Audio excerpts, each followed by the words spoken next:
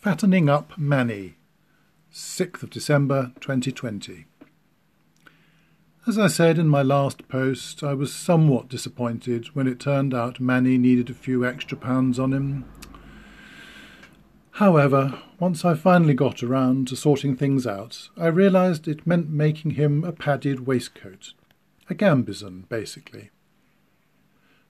This involved, first of all, making a double-layered calico waistcoat to his current size, double-layered so that I could glue the wadding in place without the danger of the glue seeping through.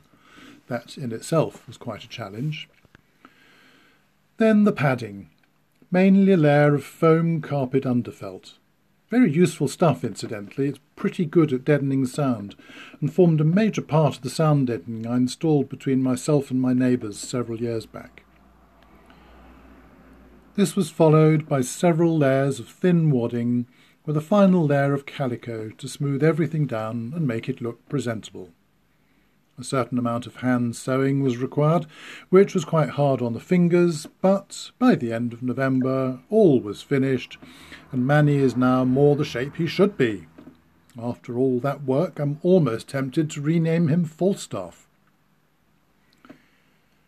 The pattern I'm using for the banyan is not a fitted one per se, except somewhat at the neck and shoulders, but it is so nice to be able to lay the pieces onto him.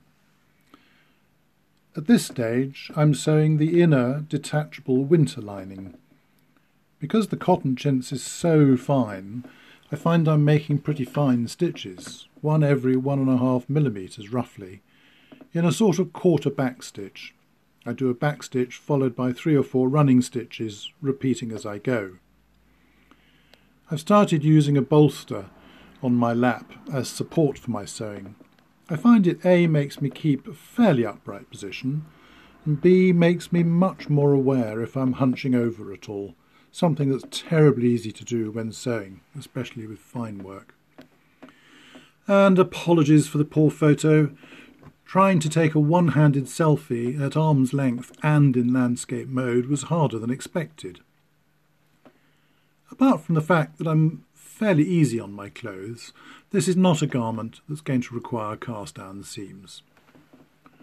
When that's done, it'll be the ordinary lining, and then eventually the silk brocade outer layer. It's important to build them up so that the outer layer fits nicely over the inners. Whilst the recent lockdown did not affect me very much, it's nice to be able to go out more and visit shops that were previously closed. Hopefully there won't be another one till after Christmas New Year, but I rather fear they're with us for a while yet. Hey ho.